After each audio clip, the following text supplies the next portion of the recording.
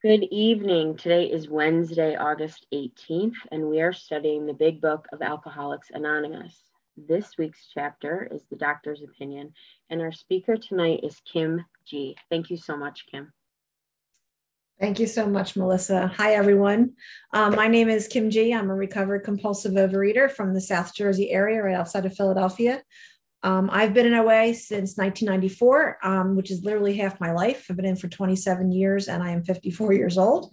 I have been at my top size, a size 24, at my bottom size, a size 2. And I've also been the size I am now, which is a size 10, binging and purging and over exercising. So I have researched every facet of this disease. And in fact, one of the things I like to talk about with the doctor's opinion is that how you guys open your meeting. And Melissa said, are there any other compulsive overeaters here besides myself? I would raise my hand like everybody did. But what I realized is before I really became a student of the Big Book and I started to study this book, what I was raising my hand to was, I'm fat and I no longer want to be fat, or I'm no longer fat and I'm terrified of getting fat again. I didn't understand what I suffered from. So if I didn't understand what I suffered from, I had no idea what the solution was.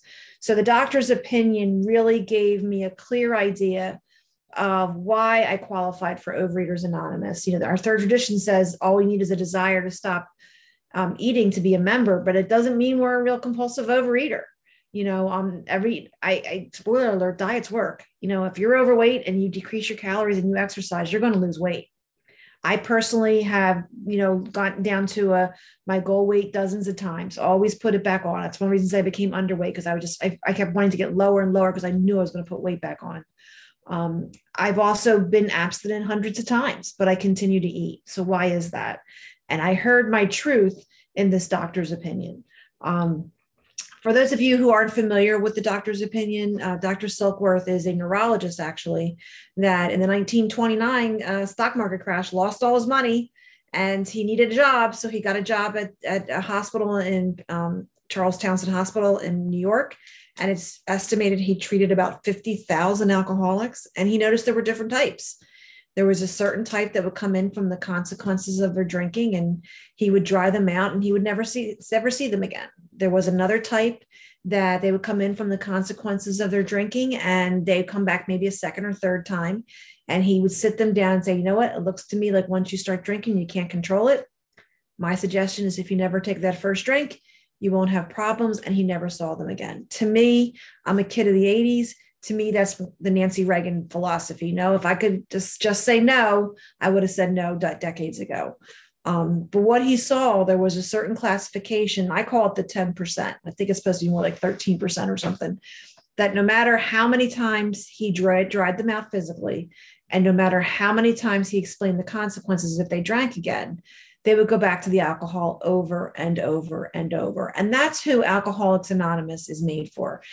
Alcoholics Anonymous is not made for people who have drinking problems. They're not made for the 90% of the kids that I went to college with that got trashed every weekend. But when college stopped, most of them stopped, or a couple of years later, most of them stopped, or some of them had some real consequences and you had to use willpower to stop. That's not who AA is made for. It's the same thing. OA is not made for people who are fat. OA is not made for people that maybe even go through periods of life where they're bulimic or they're underweight. What the language that is used in doctor's opinion, for example, the type I had come to regard as hopeless, the type whom other methods had failed, the chronic alcoholic, we're going to hear in later chapters, as seriously alcoholic as we were, an alcoholic of our type. So I need to know, what does that 10% look like? And what I'm asking myself is, do I qualify into that 10%? Because if I do, then I'm going to need to read the rest of the book. If I don't, maybe a conventional diet program will work for me. So if we go to the doctor's opinion, if you have the fourth edition, it's in the Roman numerals, Roman number 28. They first talk about this allergy, which is really important for me. It says, we believe and so suggested a few years ago that the action of alcohol on these chronic alcoholics, right, the 10%, is a manifestation of an allergy, and that phenomenon of craving is limited to this class and never occurs in the average temperate drinker. These allergic types can never safely use alcohol in any form at all. So when I think of an allergy, I think of, getting a runny nose, scratchy throat, maybe breaking out in a rash. And I'm looking at the way I eat and I'm like, I eat enough pasta for a family of 10. I'm not having any of those reactions. And what I didn't realize is the fact that I'm eating enough pasta for a family of 10 is my allergic reaction. The simplest definition of an allergy is an abnormal, exaggerated reaction. The fact that I can sit down and eat enough pasta for a family of 10 is an exaggerated, abnormal reaction. So I don't know if anybody here is alcoholic. I'm not an alcoholic, even though I drank alcoholically, but the consequences were enough that I stopped drinking. So I didn't need AA. Is if I sat down with an alcoholic and we both had 5 shots of tequila, we'd both get drunk because that is the normal response to alcohol. But what happens to me is I feel a little bit sick, a little bit nauseous, a little bit tipsy, a little bit out of control. I don't like that feeling. So I'm not going to want any more alcohol. The alcoholic gets a charged up, excited, woo, got to have more feeling. And they're going to run out and they're going to get more alcohol. So if 9 out of 10 people react like me and 1 out of 10 people react like the alcoholic, it just means they're having an abnormal reaction. This was really important to me because it took all the guilt and the shame away from being a compulsive overeater. It's not about poor moral character. It's not about willpower. I just react differently to this substance than other people. This explained to me when I was a kid and I'd go to a birthday party and I'd have my piece of cake and I'd be sitting there hoping the mom's going to say, does anybody want to help clean up? Because I want to go in the back kitchen with the rest of the cake, right? And I'm watching my little girlfriend across the table and she's having half a piece of cake. And she's all of a sudden she's engaged with all the little girls. And I'm thinking, why don't I have that willpower? And what I realize now is she didn't have willpower. She wasn't having more cake because she didn't want any more cake. When I heard people say, it's too sweet, I'm too full, I thought they were lying because I never had that experience. So that's what was happening. And in fact, if she had more cake, she might be a little bit sick, a little bit nauseous, and she doesn't like that feeling the same way I do with alcohol. So what is that allergic reaction? That's really important. See, because when you go into an AA meeting and they say get sober, everyone knows what that means, right? You come into OA and they say get abstinent. Everyone on this line, we have 44 people right now. Everyone has the same definition of abstinence. We have to abstain from those foods, those ingredients, and those behaviors which create the phenomenon of craving. However, what creates it in me may not create it in you, and that's where there's some confusion. So when you're listening to a meeting, what happens often, which is normal, natural, someone will talk about eating a Snickers bar, and you're like, oh no, that means I'm not supposed to have a Snickers bar. Or someone's talking about eating bread. I'm not supposed to eat bread. What we need to do is we need to look at how are they describing that their body reacts when they eat the Snickers bar or when they eat the bread? What are the foods, ingredients, and behaviors that I eat that I react that way? The way I like to describe it is I cannot reasonably predict what's going to happen. Because if it's binging every time, there are foods I don't binge every time, usually because there's nothing left. But I just can't predict. So one of the examples I use is I love tomatoes. But if you tell me, Kim, have 1 tomato every day, no more, no less for 30 days, I can easily make that money as much as I love a tomato. However, if you told me to have 2 slices of pizza every day, no more, no less for 30 days, and I'll give you $1 million, I'd never make that money. Why? Because there's something different when I ingest a pizza that I can't predict what's going to happen. A beautiful way I heard it described is that when I ingest my binge foods, my ingredients, or engage in my behaviors, the first bite asks for the second bite. The second bite requires the third bite. And the third bite demands the fourth bite. That explained to me why the first couple Oreos, pizza, whatever your deal is, but then I'm 3-4 sleeves in eating the cookies. I don't even taste them because that it's happening is that feeling intensifies and it never satisfies. And that is unique to us. What I realize now is people looked at me and saw what the food was doing to me and were wondering why the heck I was doing it. But what was happening is I knew what the food was doing for me, and I had no idea why they weren't doing it. So I have to identify what those foods are. We go down to the bottom of that page, it kind of reiterates that. Men and women drink essentially because they like the effect produced by alcohol. The sensation is so elusive that while they admit it is injurious, they cannot, after a time, differentiate the true from the false. Their alcoholic life seems the only normal one. So I'm craving that effect. So I'm looking at, what are those foods that I'm going to barter, I'm going to negotiate, and I'm going to grieve over. I cried for days when someone helped me identify that flour was one of my binge ingredients. I thought I could never go to a restaurant because I never noticed anything on the menu that didn't have flour in it. And there's plenty of stuff in the menu that doesn't have flour in it. But because my mind is elusive, because I cannot differentiate the true from the false, my belief was I can never eat in a restaurant again if I don't eat flour. So I have to identify when I go to an all-you-can-eat buffet, what are those foods that I get angry that they're running low on? And what are those foods that I could care less whether they're there? When I go to a grocery store, what are those aisles that I have memorized? And what are those aisles that I have no idea what's down them? And I can work with someone who's recovered to help me identify those foods, those ingredients, and those behaviors. This is for me personally. It's so much easier to get down to ingredients than trying to play whack-a-mole with 100 different foods. All I have to do is turn a label over. So for example, sugar is one of my binge foods. Love tomatoes, love salsa. Go to the regular shelves, hard to find a salsa without sugar in it. Not even because they're sweetening it. It's just a good preservative, which allows the salsa to stay longer on the shelf, and then they'll make more money. But if I go to the refrigerated section, there's plenty of salsas without sugar on it. So I can have them. So it's not that I'm allergic to salsa. I'm allergic to the way it's prepared. So by getting it down to ingredients, I'm able just to turn labels over. And if that was just my problem, then honestly, rehabs would kick out 100%, right? Because what do? They separate us from our food or alcohol or drugs or gambling or sex, whatever it is we have an allergy to. And they could just sit us down and say, you know what? Don't do that. You'll be good. So why is it that rehabs don't work? The rest of the paragraph is going to let us know that.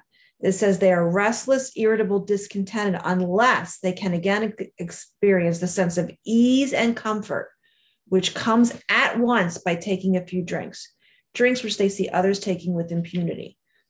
So restless, irritable, discontent is really what happens when we're not eating. I heard an AA speaker say, I know I'm an alcoholic, not by when I'm drinking, by when I'm not drinking. Because once the food is down, life gets loud. And I don't know how to shut it up except to have the food, and everything will get quieted down again. That sense of ease and comfort comes at once. I remember when I first graduated college and I had a job. I lived with my parents because can't afford rent and binge foods, right? So I'm living with my parents. On the way home, stop at a grocery store, get a big tub of icing, and I get in line and I can feel my shoulders relaxing just knowing the icing is in the basket. And when I get to the register, I throw like M&Ms or something on there because I can't even imagine going from the grocery store to my parents' house without having something in my mouth. Because I get that. I worked all hard all day, the anxiety of trying to pretend I knew what I was doing and they're going to figure out I'm a fraud and oh my God. And that relief came at once. Food was my solution. It wasn't my problem. And that's the commonality, right? Why I can go to an AA meeting, not be an alcoholic and totally identify in. Not because of the allergy, but because the way that they feel sober is the way I feel abstinent. I have an uncomfortability with life.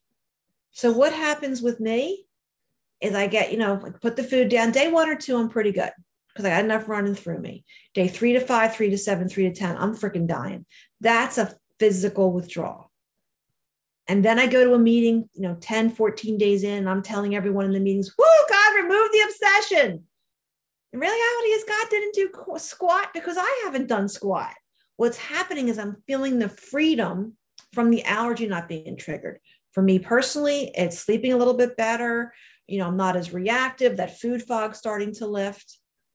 And maybe I even make it to my 30-day coin. But day 32, 34, 35, day 45, I'm crawling up the walls. And I want to shoot my brains out. And I'm saying I'm craving the food more than ever. I'm not craving the food. If I haven't ingested it, I can't be craving it. What I'm feeling is untreated compulsive overeating. What I'm feeling is what life is like when there's no buffer between me and life, because food was my buffer between me and life. So that's the cycle. Thank you. So that cycle is continuing on the same page. After they have succumbed to the desire again, I love the definition of succumb, yield to a superior force. I don't know about you all, but a brownie's never just jumped in my mouth. I've always succumbed. I don't slip. I don't have an accidental fall. I am restless, irritable, discontent. The obsession comes on, and I am compelled to eat that food. And I succumb to the desire. That's that obsession, that persistent, disturbing preoccupation. Then the phenomenon of craving develops. So I only develop the phenomenon of craving after I've ingested the food. We go through the well-known stages of a spree. Emerging remorseful with a firm resolution not to eat again. Swear to God, this is going to be different. Monday morning, beginning of the month, 2021, post-pandemic, I'm going to get my crap together, right? I'm going to get it. And this pattern is going to happen over and over and over and over, unless I have an entire psychic change. So in that 1940 preamble, it talks about absolute abstinence, the second meaning of AA. So we see on page XXX, it talks about that. The only relief we have to suggest is entire abstinence. The only way that I'm going to get relief from the allergy is to not ingest the food. Entire abstinence. No weaning off, no saying, well, you know, if I'm just going to have a little bit, I'm going to have a threshold, no big deal. It's my birthday, it's a vacation. No, 100% abstinence, entire abstinence. And then we heard the entire psychic change. The entire psychic change has to do with the restless, irritable discontent. That if I have this mental twist, I need to do the steps. How I get an entire psychic change is the 12 steps. So again, that if I just had an allergy, I could go to Jenny Craig. My food plan is probably not much different than a lot of conventional food plans, to be honest with you. If that was my only problem, I don't need to come to OA. The reason I come to OA is because I need the steps. The steps treat the mental twist. The abstinence treats the allergy. And that's my disease. So I am screwed. I have a body that cannot tolerate the food and a mind that tells me that I can. And when I'm in that trap, that's the definition of powerless. So what I thought for many years is step one is don't eat no matter what, don't eat. I'd come into rooms and I'd say that. I'd say, today I choose not to eat. And what these first 4 chapters in the big book teach me is what step one is. I'm going to eat. I'm going to eat. I'm going to eat unless I have a spiritual awakening. And it was that gift of that knowledge that made the next chapter pertinent, and the next chapter and the next chapter. Because until, I have to tell you, I did not work the steps out of virtue. I worked them out of desperation. Because I saw in the midst of a 5-year relapse last year, 10 and a half years ago, that I couldn't live with the food and I couldn't live without it. In Bill's story, it talks about alcohol was my master. Food was making every decision of my life, whether I was eating or not eating. If I'm eating, all my parties had to have the food I wanted. If I was trying to be abstinent, I had to avoid certain parties. So it didn't matter whether I was abstinent or not. It was that every decision in my life was based on the food, and I could not live that way anymore. So I am so grateful for this doctor's opinion that told me who and what I am. And I'm so grateful for the rest of the chapter that tells me that there is a solution. Because let me assure you, from the bottom of my soul, I know I'm a compulsive overeater, but let me also assure the 43 people in this room that today I do not suffer from compulsive overeating. And with that, I pass. Ooh, Kim, thank you. All right, we will now open the meeting for questions or for 3-minute shares. As this is a big book study, sharing and questions should relate specifically to the doctor's opinion, which is what we are studying this week. We ask that you please accept this guideline in order to keep the meeting on track. If you'd like to share or ask a question, please raise your virtual hand, which is under reactions, or *9 if you're on the phone. And our wonderful Zoom host, Subin, will call the raised hands in order. Melissa, would you please set a timer for 3 minutes for each share and announce when time is up, please? Thank you. All right, turning it over to our Zoom host, Subin. We have Amy B first, followed by Stephanie S. Thank you, Subin. Thank you, Melissa, Team Wednesday. Thank you so much, Kim, for that master class in the doctor's opinion. And you noted right there at the end that the rest of the chapter talks a little bit about the solution. I would like to pass my 3-minute share, if I could, if you wanted to talk maybe for 3 minutes about the rest of the chapter that talks about the solution. Thanks.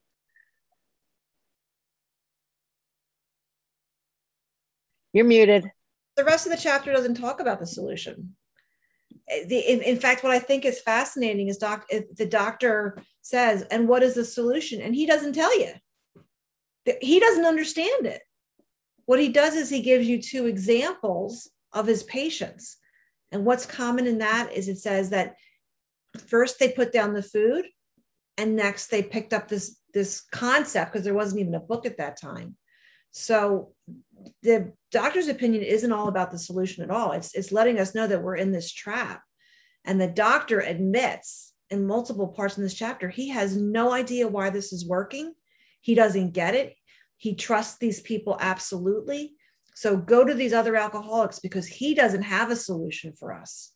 That's what I find is so humbling about this doctor, is he admits after treating all these people, he doesn't have a solution. So I need to get through these first 4 chapters to totally diagnose myself. And the solution is to walk through the rest of the steps. So I'll leave that at that.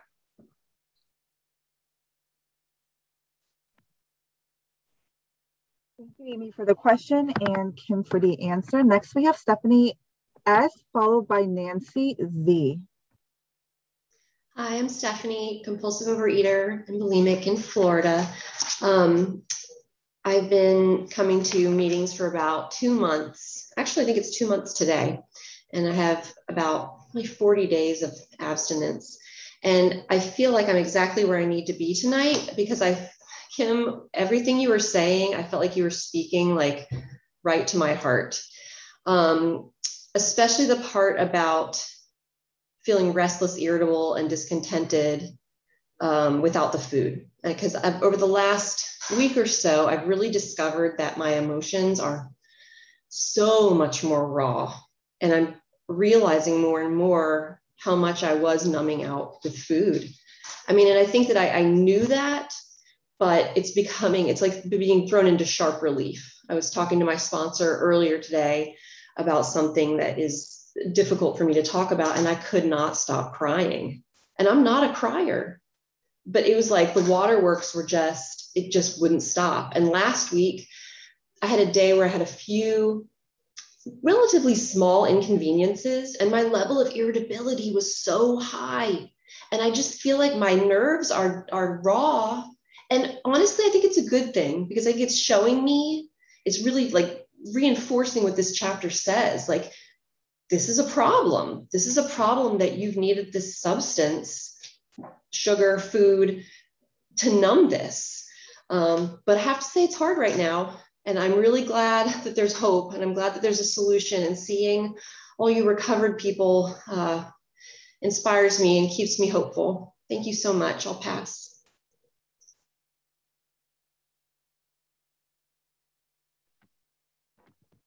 Thank you so much, Stephanie S. Next, we have Nancy Z, followed by Michelle. Hey everyone, Nancy, recovered compulsive eater, bulimic, and anorexic. Grateful to be here tonight. Kim, thank you. I hope this is not inappropriate, but I remember when I first came in, and I'm on my second or third, I think, round of OA. But I came in, the time I came in, I got abstinent, and I am abstinent still today. My sponsor had me listen to one of your talks where you did like a dialogue with someone on abstinence. And it was I think it was a friend of yours. Anyway, the point of why I'm saying that is because I thought, and I think this was before Doctor's Opinion, it was right in the beginning. And I thought, wow, this gal is really hard. I mean, it was just a discussion where you were like asking her all her questions about food. And you know what? That was an area nobody got into in my life. You know, do not mess with my food. I'll talk about God with you. I'll talk about steps, but don't mess with my food. And not too much longer after that, I'm sending my pictures of my ingredients to my sponsor, you know, and I think back about that and how what a miracle this program is. When we went through Doctor's Opinion, and I thought I came in with a chip on my shoulder because I've been in AA for a lot of years, and I knew this big book, and you're going to teach me something.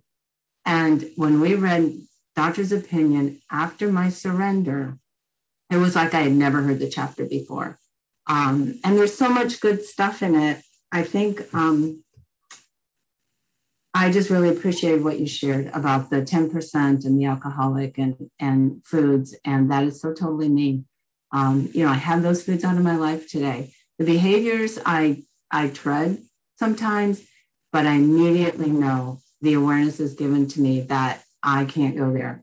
And so God is working in my life, and I know he's working in all of yours as well. So thank you, Kim, for your share, and thanks everyone for being here tonight. I pass. Thank you, Nancy Z. Next, we have Michelle, followed by Emily S. Hi, good evening, everybody. Michelle O, compulsive overeater, bulimic. I know I'm in the right place when I get emotional.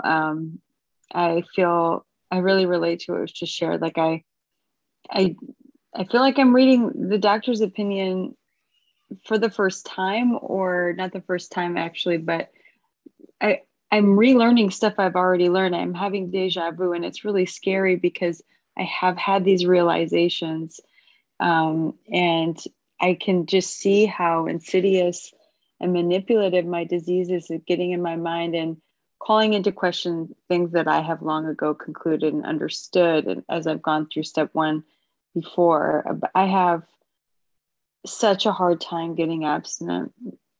And I'm just thinking in the Doctor's Opinion, I do not hold with those who believe that alcoholism is entirely a problem of mental control. I have had many men who had worked a period of months on some problem or business deal, which was to be settled on a certain date favorably to them. They took a drink or so prior to the date, a day or so, and the phenomenon of craving at once became paramount.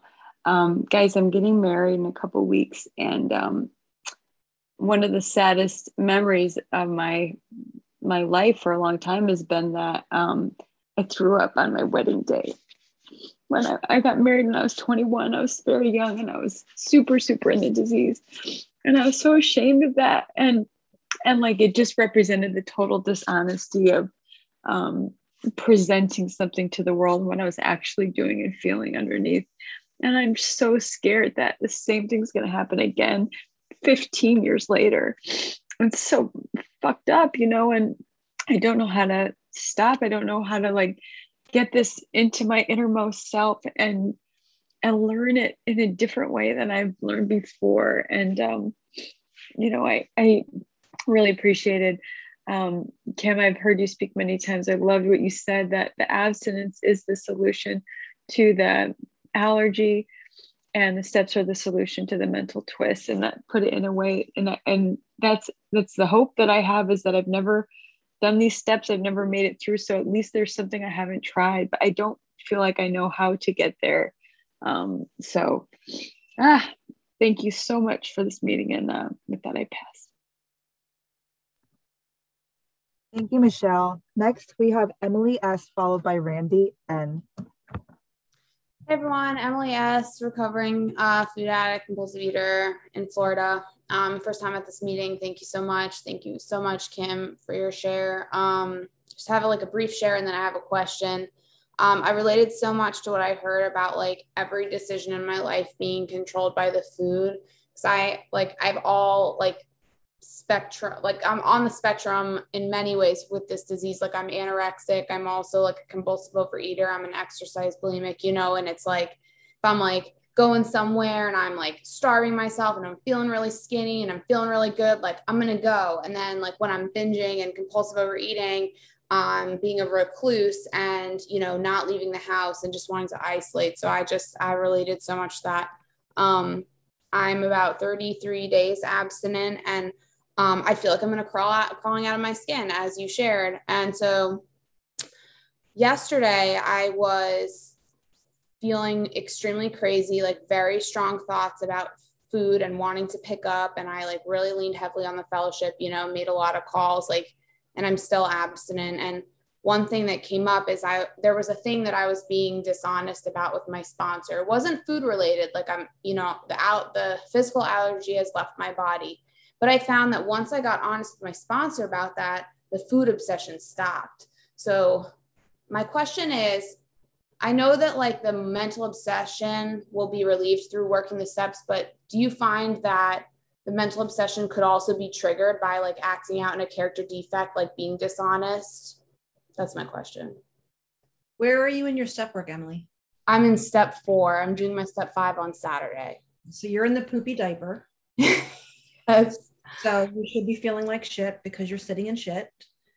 So you're exactly where you need to be. Okay. One of my favorite prayers going through the steps was, God, help me to feel comfortable about feeling uncomfortable. Because that's what's going to happen. You're not promised a spiritual awakening to step 12, which is why we want to get through these steps quickly. So I'm happy to hear that your sponsor is getting you through the steps, pushing you through step 4. What I can tell you is that this fellowship is strong, and I got a lot of relief from the fellowship, but I never got freedom from it. I didn't get freedom till I went through all 12 steps. So for anyone out there, don't settle for relief. Go for the freedom, but until you get to step 12, rely on that fellowship. Rely on the way that I always describe it with the tools is, if I have like a piece of wood and I have a hammer and a screwdriver and nails and screws, and I just put stuff in it, like what use is that, right? But I have dogs, and if I want to build a dog house, I'm going to need these tools.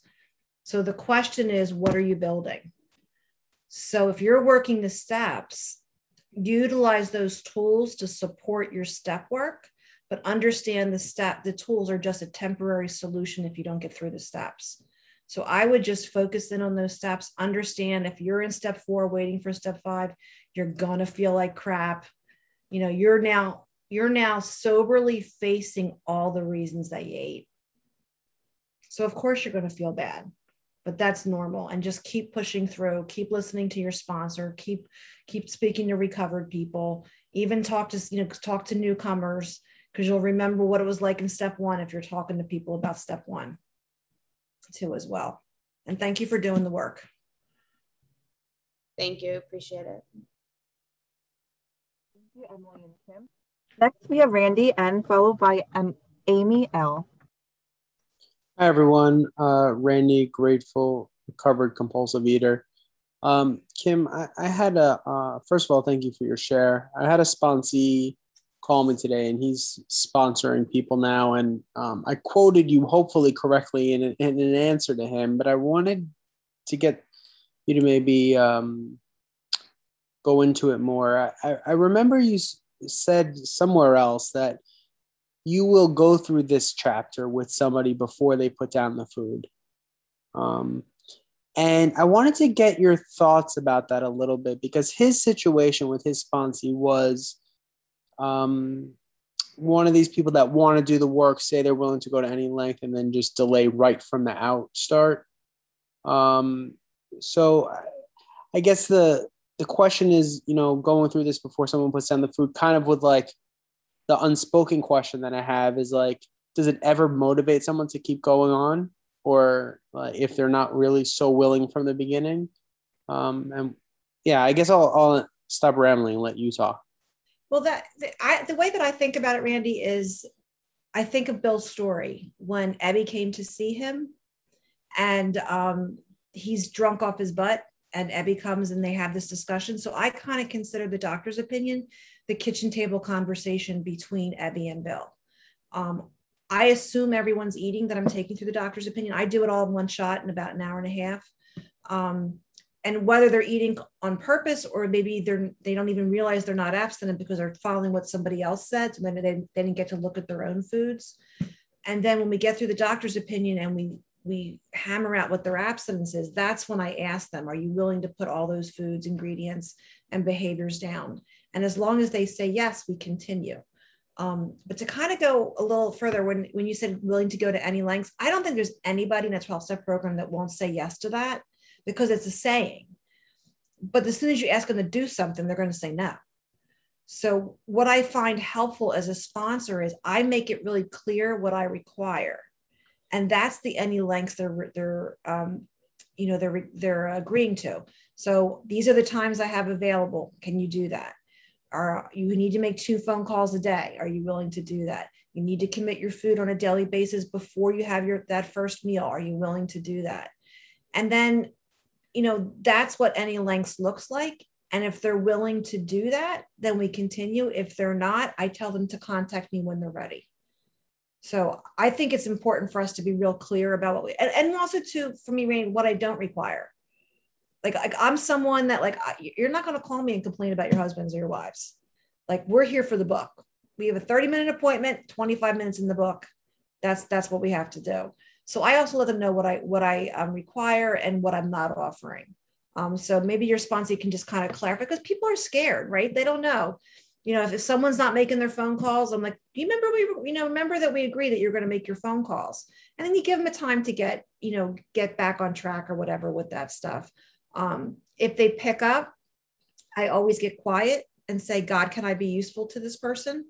And I have to go back to step 1. Doesn't mean I have to go back with the intensity. Maybe I'll review the doctor's opinion with them. If they're in their step 4 and they pick up, maybe I'll go back and review steps 1, 2, and 3 in 1 or 2 sessions. Sometimes I get quiet and say, you know what, I don't think I can be helpful to this person. So, especially when you're newly sponsoring, I think one of the things I always think of is that I can't hurt them. Like, we're so afraid of hurting people. All we're doing is opening up the book. I don't trust myself a lot, Randy, but I do trust the book. So I would just encourage your sponsee just to open the book and share his experience. Thanks so much, Kim.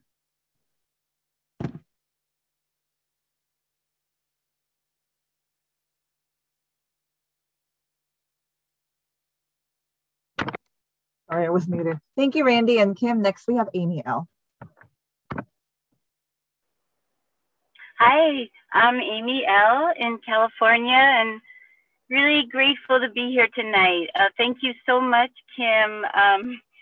I've been in the rooms and out of the rooms for 30-something years. I'm back after a really long, difficult relapse, and tomorrow is my 90 days of abstinence, and I'm working the 10th step. And when you said food was my buffer between me and life, I mean, I have cried so much in the last 3 months, but it still feels so much better being abstinent and without that buffer. But I want to say that for me, what was different, because I could not get out of relapse. And I really thought maybe I was one of those few unfortunates who was incapable of being honest, as it says in the big book. But a sponsor from this meeting helped me, and she ended up not being the sponsor I worked the steps with, but she helped me to see how much it was my disease that was making me identify out. It was my disease that was seducing me into thinking it wasn't so bad. It was my disease that was pulling me on a chain, and I couldn't see it. I didn't see it. And somehow when she said that, that landed. And she had me write on all the ways my disease took from me, what it took from me. And the thing is, I in one fell swoop, I surrendered managing my food. For me, my disease had progressed to the point it was not about flour and sugar. I actually had to give up fruit this time. And that was the biggest surrender. I cried giving that up, but it was such a relief. And I had to give up that one extra bite, because for me, that one extra bite did not matter what it was. It could be broccoli. It was literally like playing Russian roulette. I could get away with it, or it could lead to a massive binge and pitiful demoralization.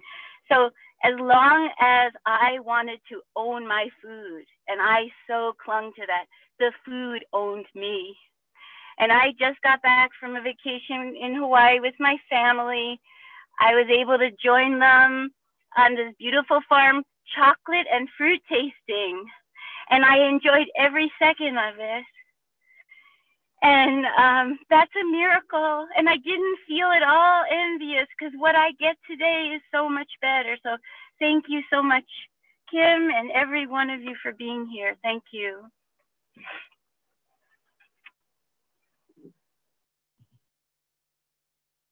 Awesome. Thank you so much. We are now going to stop the recording. If we have anyone else that would like to take one last